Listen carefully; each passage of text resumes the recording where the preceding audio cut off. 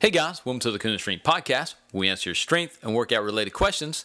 I'm your host, Kahuna Drew. Today's question is for the ladies. This comes from Twitter user @LadySmashingWeights. This is from Jen Walters. She asks, can men and women work out the same? But if not, what can we do differently? That's a great question, actually. I like that one a lot. And the reason being is you're asking, can you train the same as a guy? Yes, you can.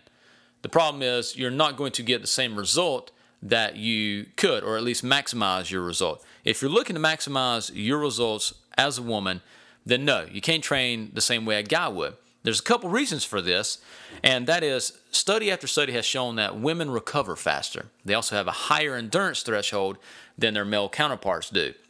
So if you're doing the same exercise that your male counterpart's doing, you can't take the same rest period that he's taking. If he's taking a minute or 2 minutes on the same exercise as a rest, you can't do that. The reason being is you won't reach muscle failure the way that he would. You won't burn out as quickly. You literally will outperform your male counterpart in the exact same exercise. So, which is a great thing, but at the same time, it's kind of a hindrance to you trying to do muscle building activities or overall strength training. So, what can you do?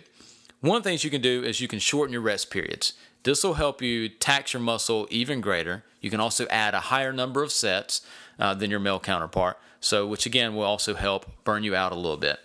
Another thing that's been pointed out is overall, now women can do body part splits, but overall they seem to get the best benefit from total body workouts. This may or may not be one reason why women tend to excel and thrive in the CrossFit arena.